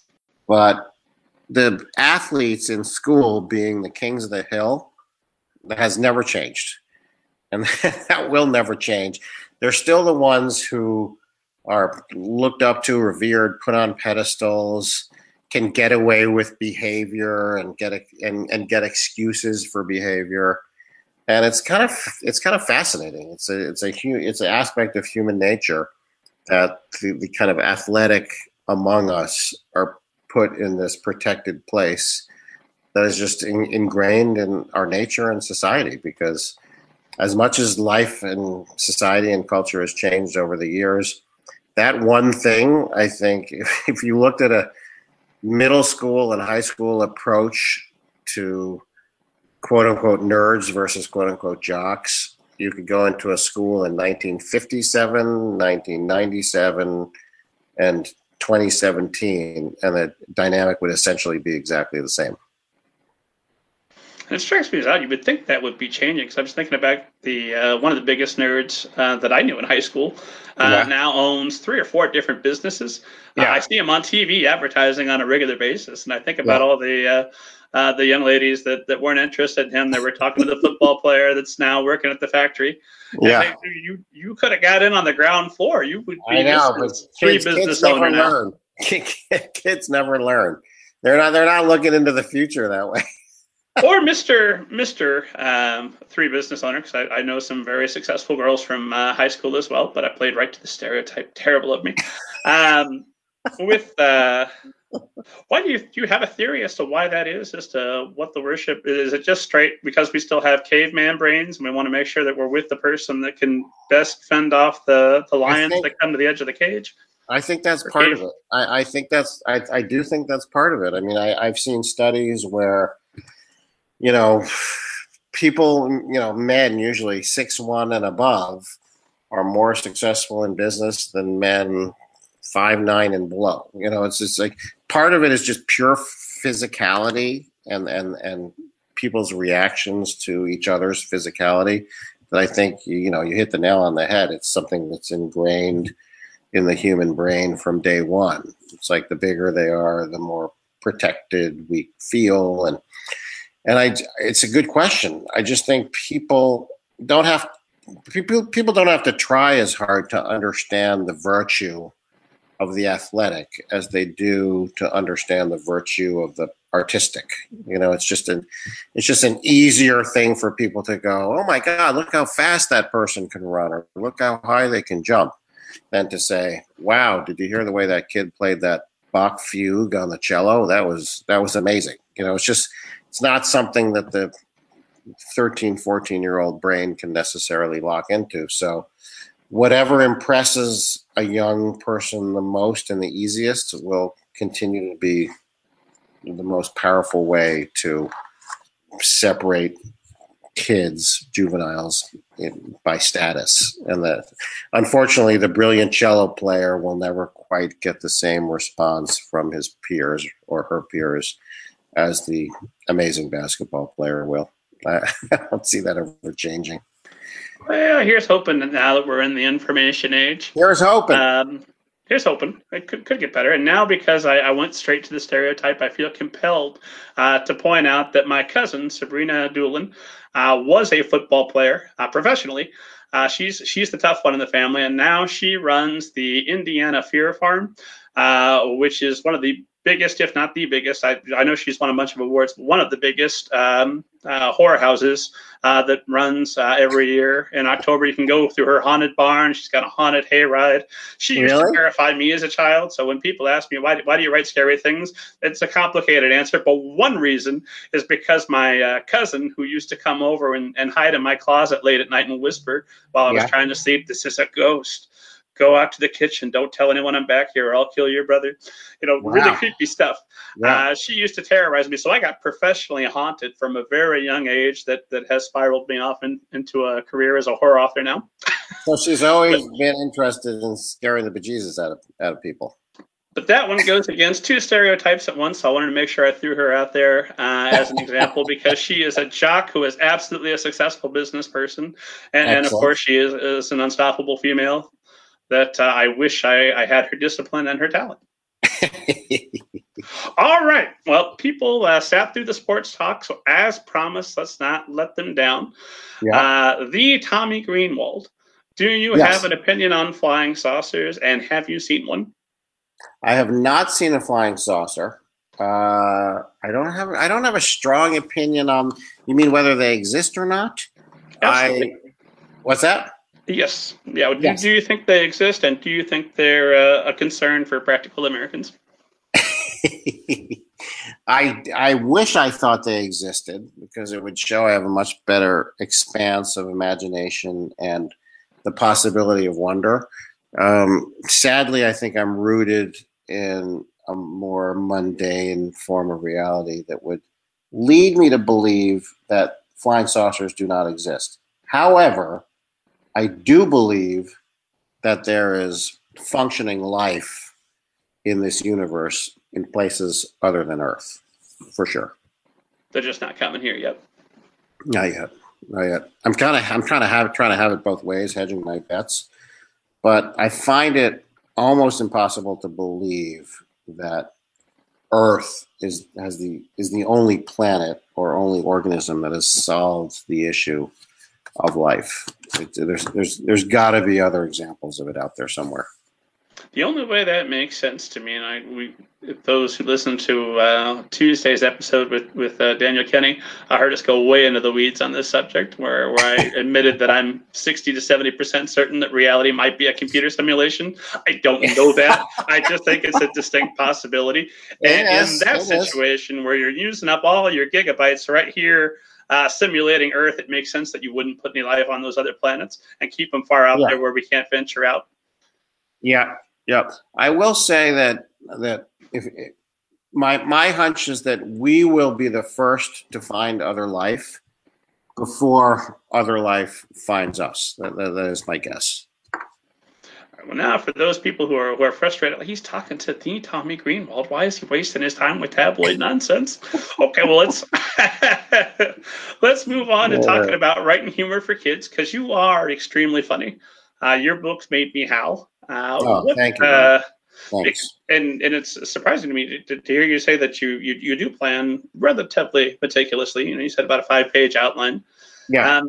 How do you then go back and find the humor? Is it what strikes you on the day? Is it layering it back in after the fact? It's a good question. I think that the circumstances within the books and the premises within the books will only get you a quarter to a third of the humor that you're looking for. All the rest has to be in the voices of the characters and the way that my narrators are describing the events. And I cheat a little bit too, because I have figured out a way in my Charlie Joe series and my Crime Biter series to have these asides, where in the Crime Biter series they're called facts, and I can probably quickly find a fact in here. They run throughout the books. Fact, when I grow up, I want to live in a bakery. They always have something to do with what's happening in the story. But they're always hopefully little jokes unto themselves. And so to me, I consider that a little bit of a cheat because it's a way for me to make a funny comment without having to rely on it being within a character or within a plot device. It's like, let's take time out for this quick joke. And now back to our regularly scheduled book. So you're guaranteed, even if you write nothing funny within the chapter itself, you've already got that up front? Yeah, I got a couple jokes ready to go. And the voices of my characters, I think Charlie Joe is kind of a wise guy. Jimmy Bishop he's the crime fighters guy. Jimmy Bishop is less of a wise guy, but he's making funny observations about the world around him. For some reason, that's the part that has always come most naturally to me. Writing in a wise Alec-y kind of way that hopefully adds a little bit of wit and comic commentary to the situations that are happening. I've definitely written books that are slapsticky and ridiculous. I have one of my Charlie Joe books, Charlie Joe Jackson's Guide to Making Money, is filled with money. He has a dog walking business that goes horribly awry. He throws himself a pseudo bar mitzvah to get gifts, and that goes horribly awry. So physical situations, there's a fight between Abby the dog and Daisy's cat Perkins in one of the crime fighters books that takes place at a birthday party. Everything's trashed, and physical comedy and kind of slapstick broader comedy is certainly a part of my books, but it's not where most of the comedy comes from. Most of the comedy comes from a certain attitude and point of view toward life that my characters have that can kind of hopefully find the funny in every situation. That makes sense to me. And were you the class clown? Were you a funny kid? I probably was the class clown to some extent. I would often. I don't have a lot of memories as a kid because I don't remember. My memory in general is not that great. I remember having an argument with myself if I was in class and a teacher was pontificating and I was negotiating. Should I say this thing that I know will make kids laugh, but it will also make my teacher angry and possibly get me in trouble? And that negotiation would 99% of the time would end with me making the comment because the laugh was more important than the possible repercussions. And if you grow up always thinking that the laugh is king and getting the laugh is the most important thing, and if something bad can happen to you as a result of that laugh, well then so be it. Then that's an important trait for someone who wants to write comic novels needs to have, because the laughter and finding the funny, it always has to be king. It's always top priority. And and teaching how to, there are a lot of classes out there about writing comedy and writing comic television or writing comedy for books or movies. I'm not completely convinced that it's something that can be quote unquote taught because, again, I think it's something that's ingrained in you from an early age, your earliest consciousness. If the laugh is important to you, that you're willing to risk everything to get it, then it's your top priority, and then you're ready to kind of step into the comic ring, so to speak. That makes sense to me. I'm always curious because I am a little bit funny, and of course, the moment you say that, you stop being funny. That's over now. But Banneker Bones, not me, but Banneker Bones is a funny book, and when I see that humor, I know that part of that is just because it was a survival skill from the time I was young. Because I was not an athlete, I was not physically gifted as a child, and that was my way of getting the bullies on my side. Was that if I get them laughing, nobody gets too mad at somebody that makes them laugh on a regular basis. Absolutely. I think that's that's another time-honored tradition. Speaking of athletes put on a pedestal, is learning how to deal with the bullies and learning how to deal with the intimidators. And I've often found that laughter is the best way for, as you said, a scrawny or a unathletic kid to win over the intimidators.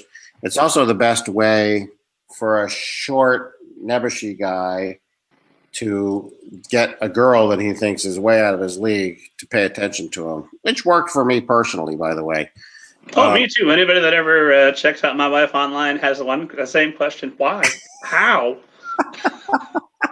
Why? How? I'm sure laughter had something to do with it. Your ability. 14 years later, I'm still making her chuckle. It worked out. Do not underestimate the power of making somebody laugh. It is one of people's most appreciated traits, and it's what people so appreciate in others. If they feel that someone makes them laugh, they will forgive a lot of other flaws or faults they might have. And are you a performer? I know you. We get to talk a little bit about Broadway now. I wanted to make sure I didn't fail to bring this up because you have written John and Jen, a musical that has. Is it still playing? I know it was revived. Yes. Recently. The original off-Broadway run was in 1995, so more than 20 years ago. Obviously, almost 25 years ago. But it still does get done. It gets done around the country pretty regularly. It gets done internationally to some degree. It had a revival in New York City a couple of years ago. I was never an actor. I've never been before the cameras or on stage, but I work in the theater business. I do advertising for Broadway shows, almost exclusively Broadway shows, which is very fun and very entertaining. It's also very stressful because I don't know how much you know about Broadway or your fans will know about Broadway, but Broadway's a tough business to make it in. Three quarters of all shows fail and lose their money. So when you have a product who has long odds of success, it can get pretty stressful, and the producers can get pretty stressful.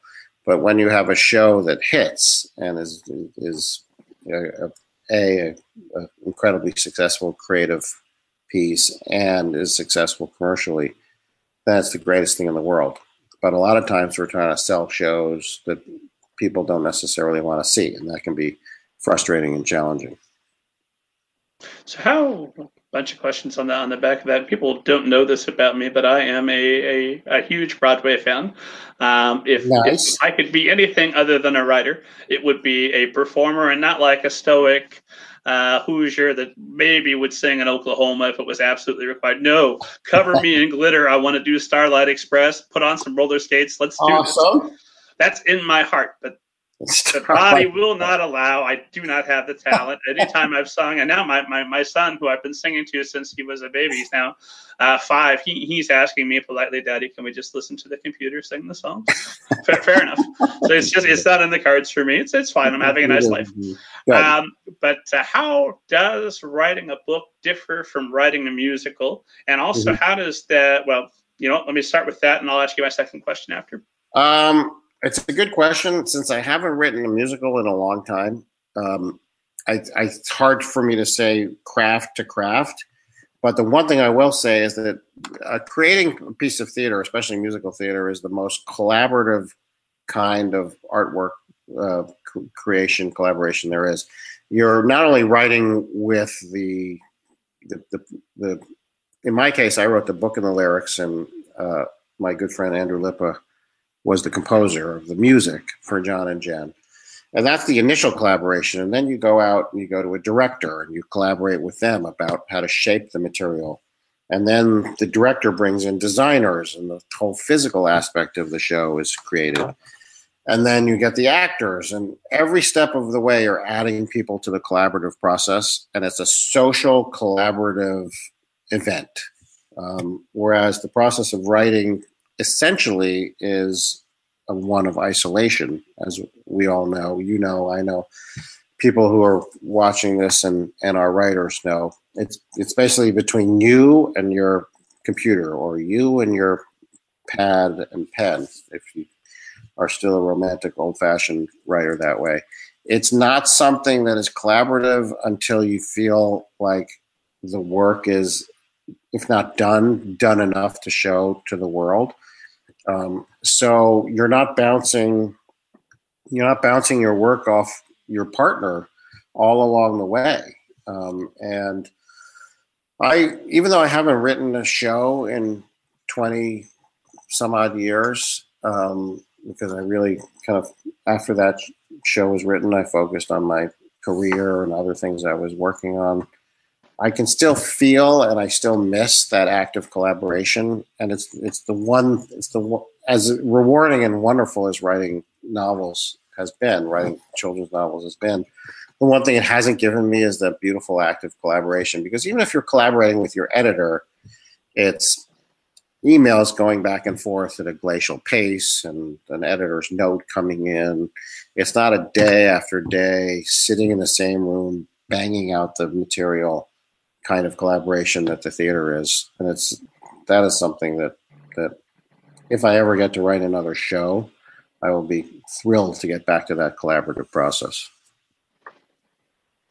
And then, I'm now caught up in the dream of how wonderful that must have been, working back and forth and writing a musical.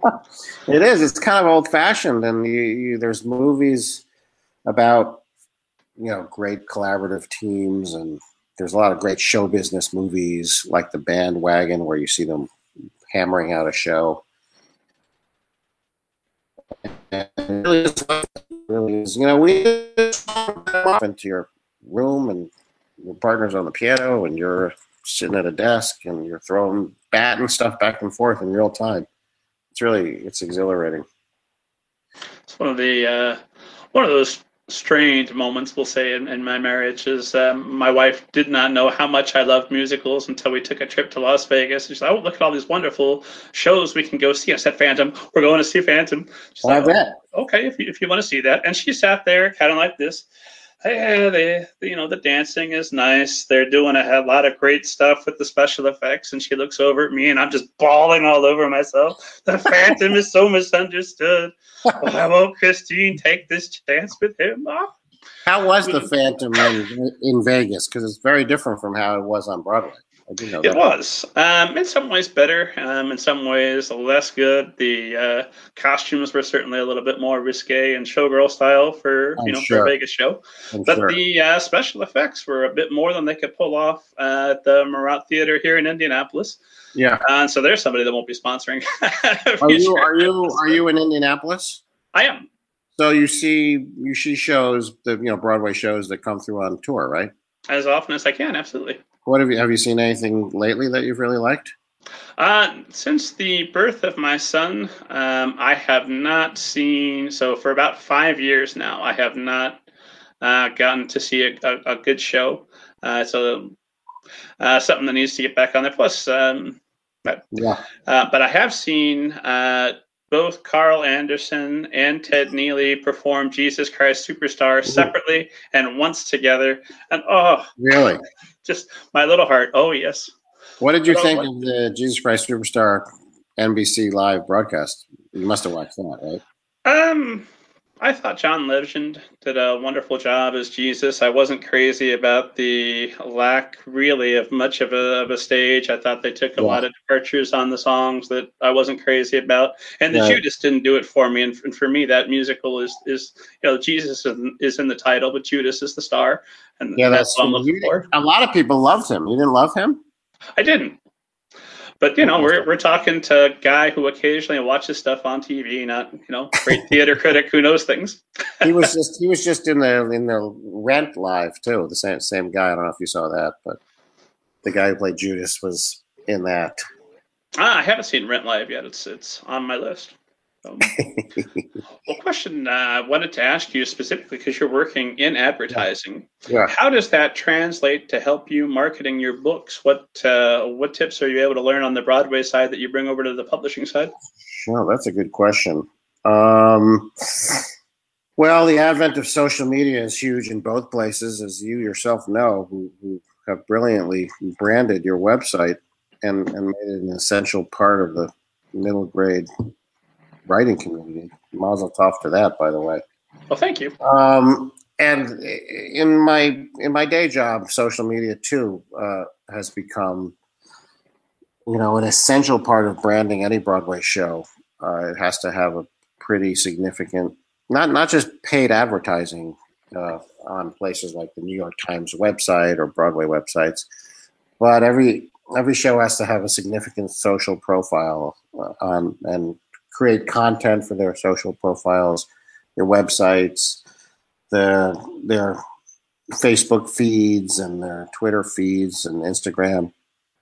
I think authors, some cotton to it better than others, but every author realizes that if you can master that frontier and create a social footprint for yourself, it can really help you get the word out to your either your readers directly or to teachers and parents and educators and librarians. I myself have a kind of ambivalence about that. If I have something to say about my books, I will usually say it on Facebook and Twitter. Like if there's a good piece of news, but I'm not a natural drum beater in that regard. So I won't relentlessly stay in a Twitter conversation. I won't spend an enormous amount of time trying to build up my social media profile through community building and posting and tweeting and stuff. Partly, I tell myself it's because I don't have a lot of time to do it, but the fact of the matter is, I could make time to do it if I made it a priority.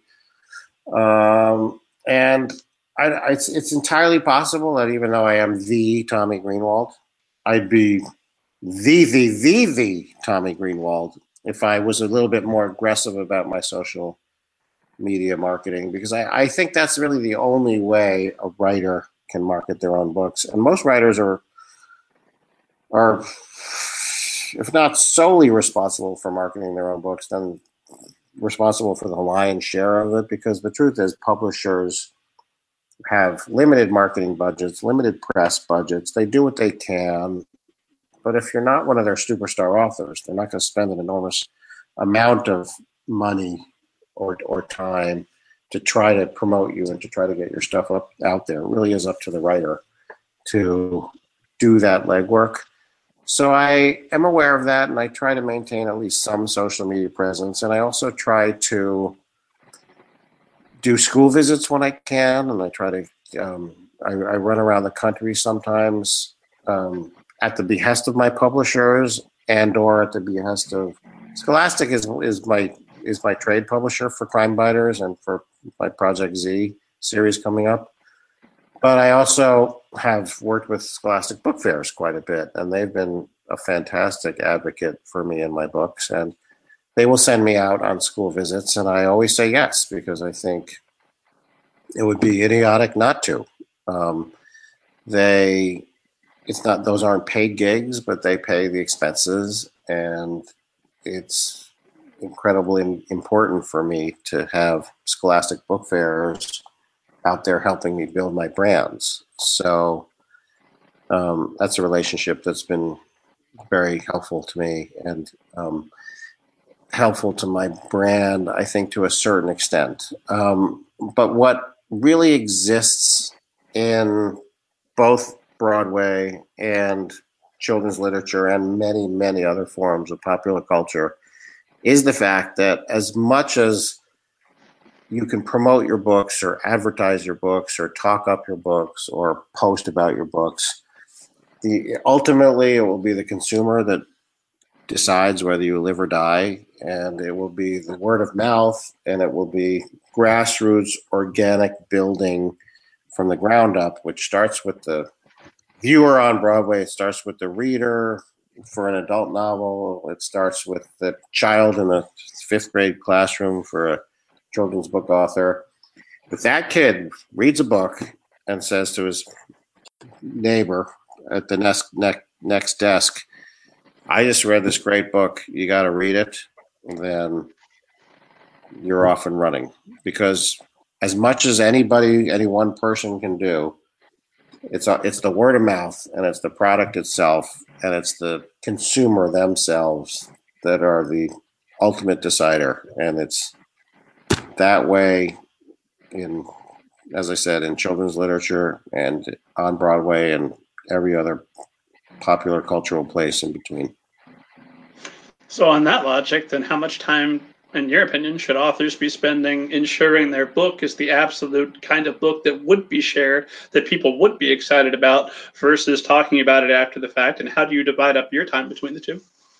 It's a good question. I've heard a lot of agents and editors say the right thing, which is don't try to write to trends. Write what you want to write what you believe in, and the rest will take care of itself. And I think that's good advice to give, and I think that's what they should be saying. But whether I think that's completely true or not, I'm not sure. I think it's smart to try something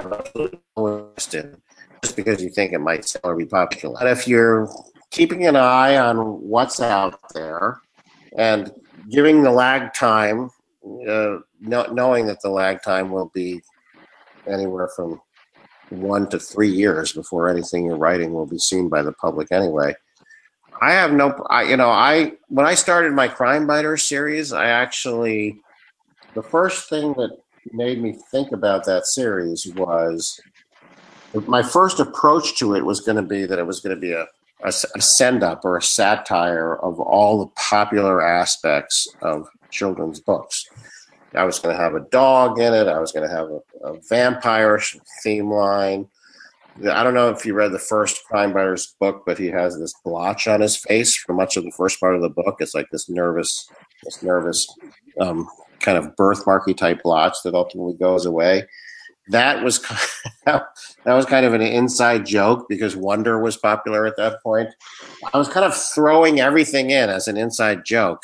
And at one point I said to my editor, everybody's going to get that I'm kind of satirizing everything that's popular in children's literature. And she was like, no, that's ridiculous. No one's going to get it. Just write us a good story.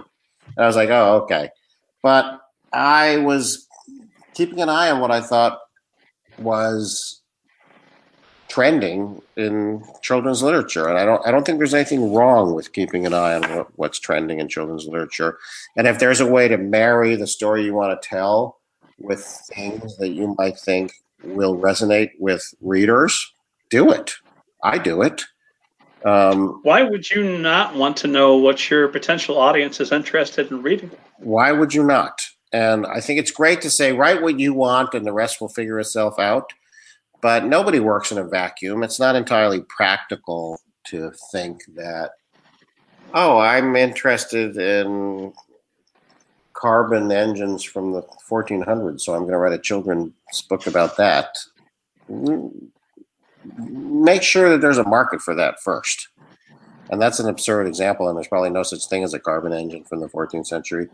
But just make sure, if you can, that what you want to write dovetails somehow with what you think A, will sell in the marketplace, and B, will ultimately be enjoyed and advocated for by the great decider, who is the consumer, who is the child reading the book. I have so many more questions for you, but I'm watching the clock here, and I know we're coming toward the end of our time, tragically. But I do want to make sure I've got a fiction workshop here at the Indiana Writers Center.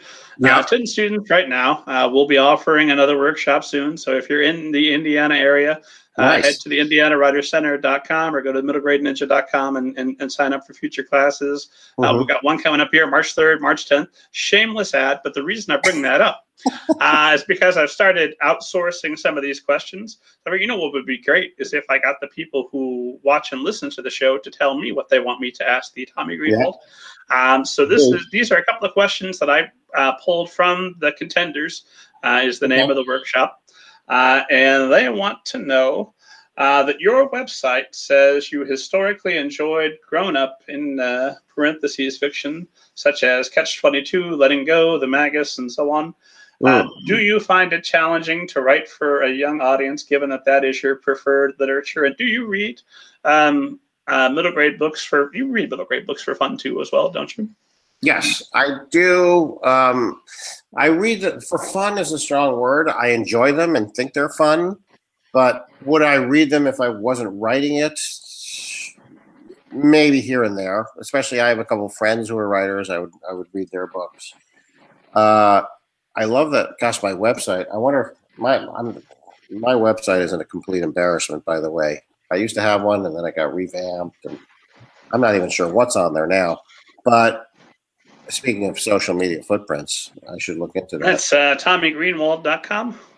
It is TommyGreenwald.com. Well, we're advertising it. I will say that I think my bio, the last line of my bio on Amazon or various places is, for woefully outdated information about Tommy, please visit TommyGreenwald.com, because that does about sum up what's on there. But I will say, it's never, people have said, are you going to write an adult novel? And do you want to write an adult novel? And my answer is maybe. But I first wrote my first book kind of for and about my kids.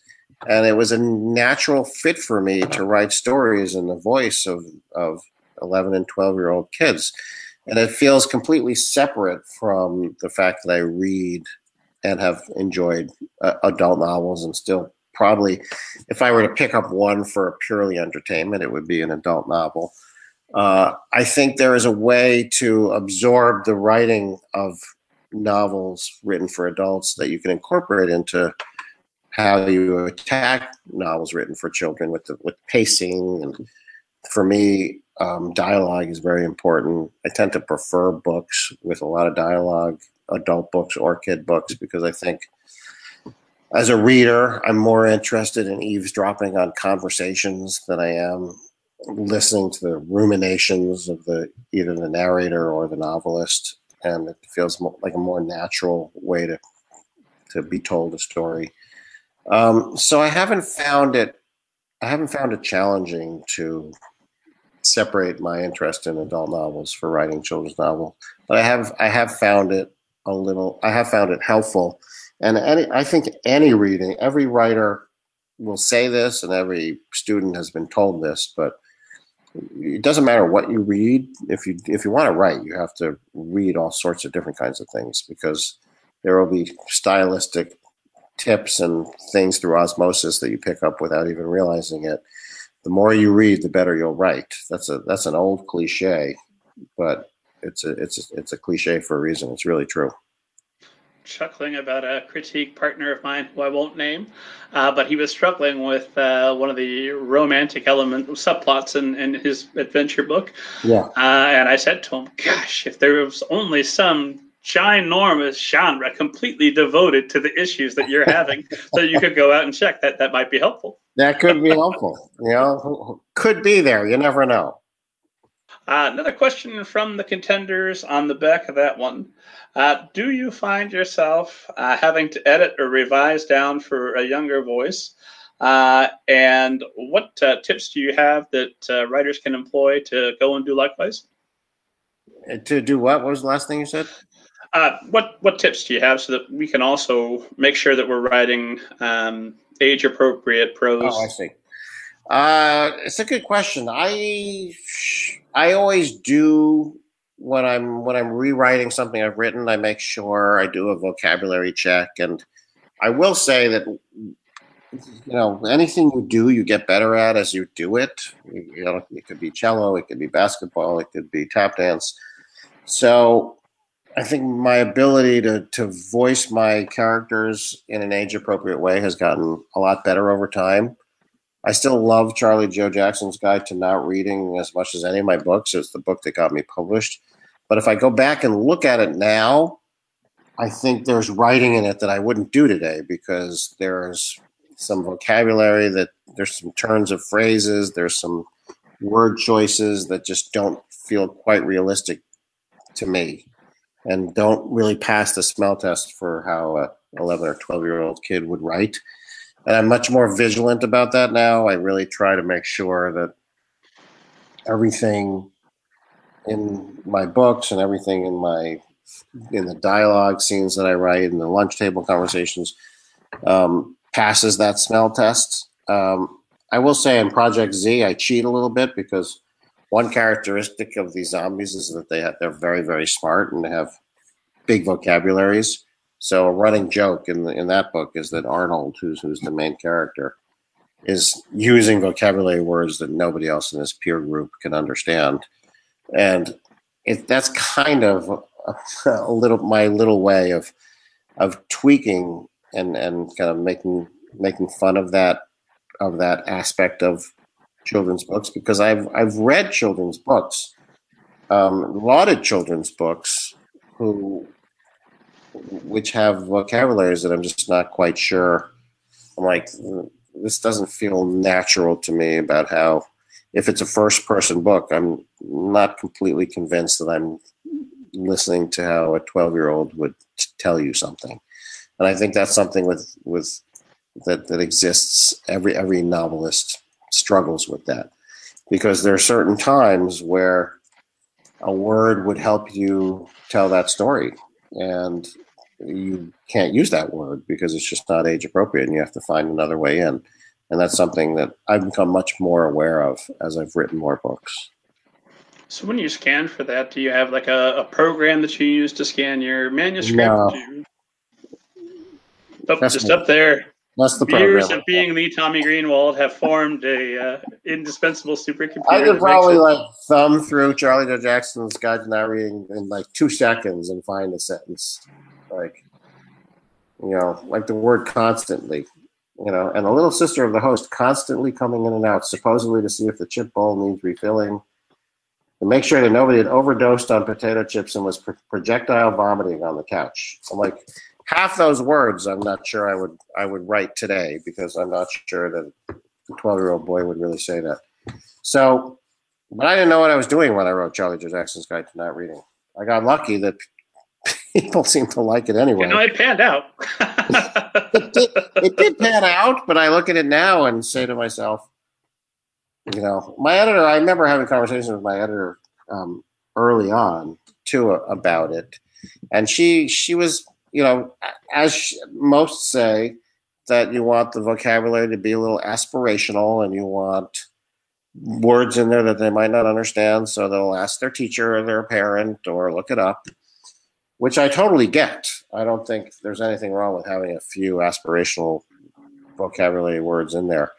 But some of the writing, just when I read it, it feels like a 45-year-old guy trying to be funny rather than a 12-year-old boy telling a story. And so that I've tried to wean myself away from over the years. Yeah, it's something that I find coming up in workshops repeatedly. Like, a character that's a modern teenager who can't wait to watch Clueless. Oh yeah, no, that's a modern teenager. That's not somebody that grew up in the 90s. Yeah, exactly. Well, I tell you what, there are a bunch more questions from the contenders. I'm going to limit it to one because I think we've covered most of the others through our conversation, and they can get their own podcast. Absolutely. Then, so one question from them and then one from me, and we'll call it a day. Yeah. The question from the contenders is why. I'm going to read this exact so I make sure I get it correct. Why write? Why not plumbing, engineering, medical or law school, real estate, etc.?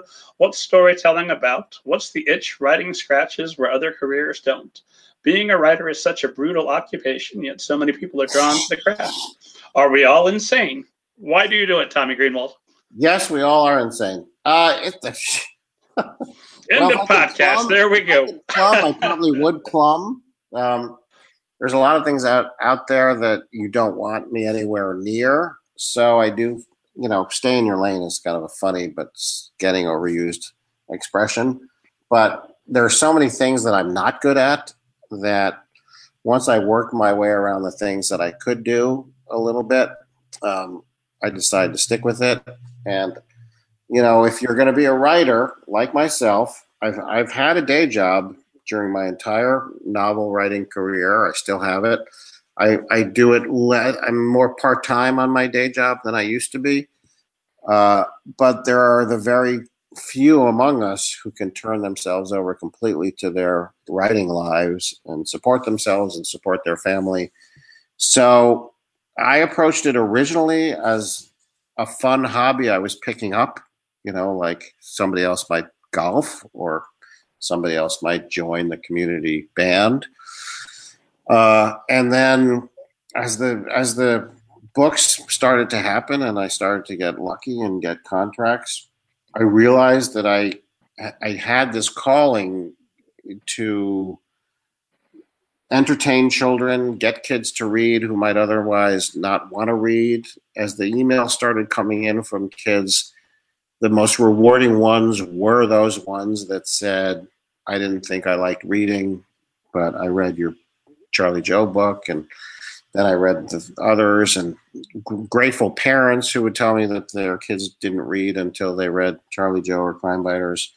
And that's when I realized it was more than just a lark or more than just a hobby. There was something important is way too pretentious a word, but there was something incredibly rewarding in the fact that something I was enjoying doing and getting a kick out of doing just for fun was having a lasting effect on some of these kids out there, and was actually getting kids to read who might otherwise not read. And the act of reading and the act of kids learning how books can be allies in terms of being entertained and also being informed and being better educated and bettering themselves.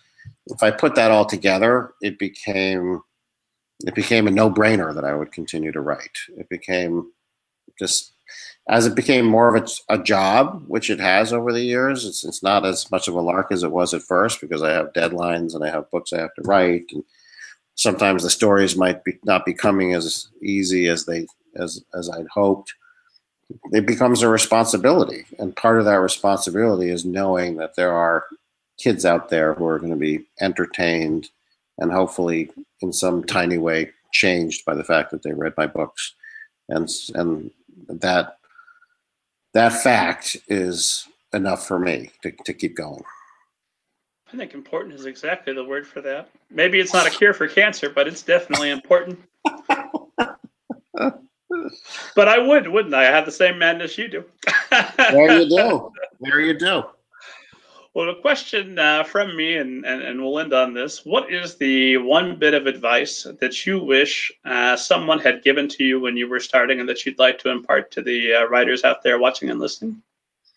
Well, the one thing you and I talked about before this started, and I think we might even have talked about it when you interviewed me way back when, is the idea of kind of setting a regiment or a routine for yourself and trying to write every day and trying to hit a word count and trying to treat it, quote unquote, like a job. And there were a lot of people out there who actually told me, don't worry about word count. You're going to feel the time is right to write. And there are interviews with a lot of writers who say, I'm only happy when I'm writing, and I'm born to sit at my desk and write, and all that is great. But there are a lot of us out there, myself included, for whom writing, while incredibly rewarding, as we just talked about, is a real discipline, and it's a challenging discipline, and it's an easy discipline to lose sight of and lose your way around. And so I decided early on, not through other people telling me, but through myself, that I was going to make my writing process not scientific, but almost mathematical. I was going to sit down. I was going to figure out a way to get 500 words written in an hour and a half, and then I would either take a break or I would go to work, and I would come home or on the way home, because I did some writing on the train early on, because I would take a train in and out of work. I would write another 500 and make it 1,000 for that day. And it's not like I would write the 1,000th word and it was in the middle of the sentence and I would stop. I mean, I'm not that crazy, but I would, if I'd written 1,010 words and I could have kept going, but it was in the middle of the scene, I would stop. But I was tired. I would stop. It helped me to be incredibly goal oriented and regimented in my writing. And early on, I just remember hearing from most writers that writing was like breathing to them because they loved doing it so much. And since then, I've learned that writing is like breathing for some, but it's like real hard work for others.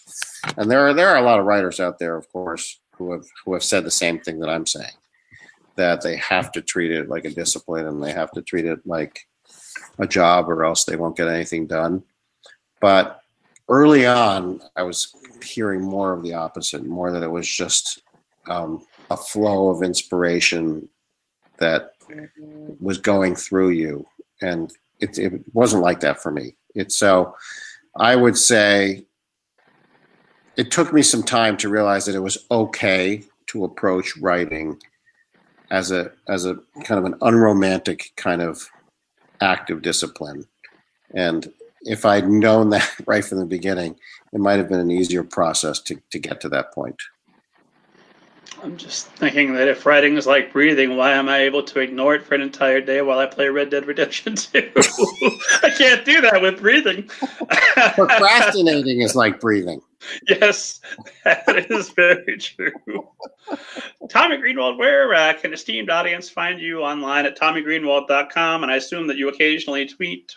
I am very, very. I have a Twitter. I have Facebook. I have Twitter. Very occasional, both those things. My website is almost an embarrassment. You can see links to my books and stuff like that, but I haven't blogged in a darn long time. I was blogging more actively early on, and I've let that slip by the wayside. But I am in all the usual places, and if any of your listeners have any more questions that we didn't get to, they can email me. My email is on my website. It's very simple, Tommy@TommyGreenwald.com. So I'm happy to continue this conversation, laptop to laptop, and that's about it. That is an unprecedented level of access. I hope that all these writers are going to take advantage of it, and that you just get an avalanche of emails. Dear the Tommy Greenwald, please help me. Bring them on.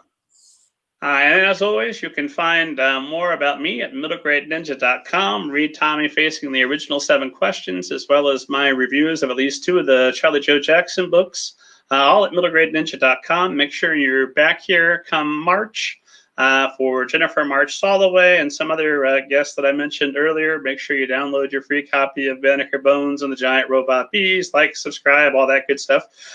Tommy, will you sign us off? Our sign-off phrase is hi-ya and what have you. Hi-ya and what have you.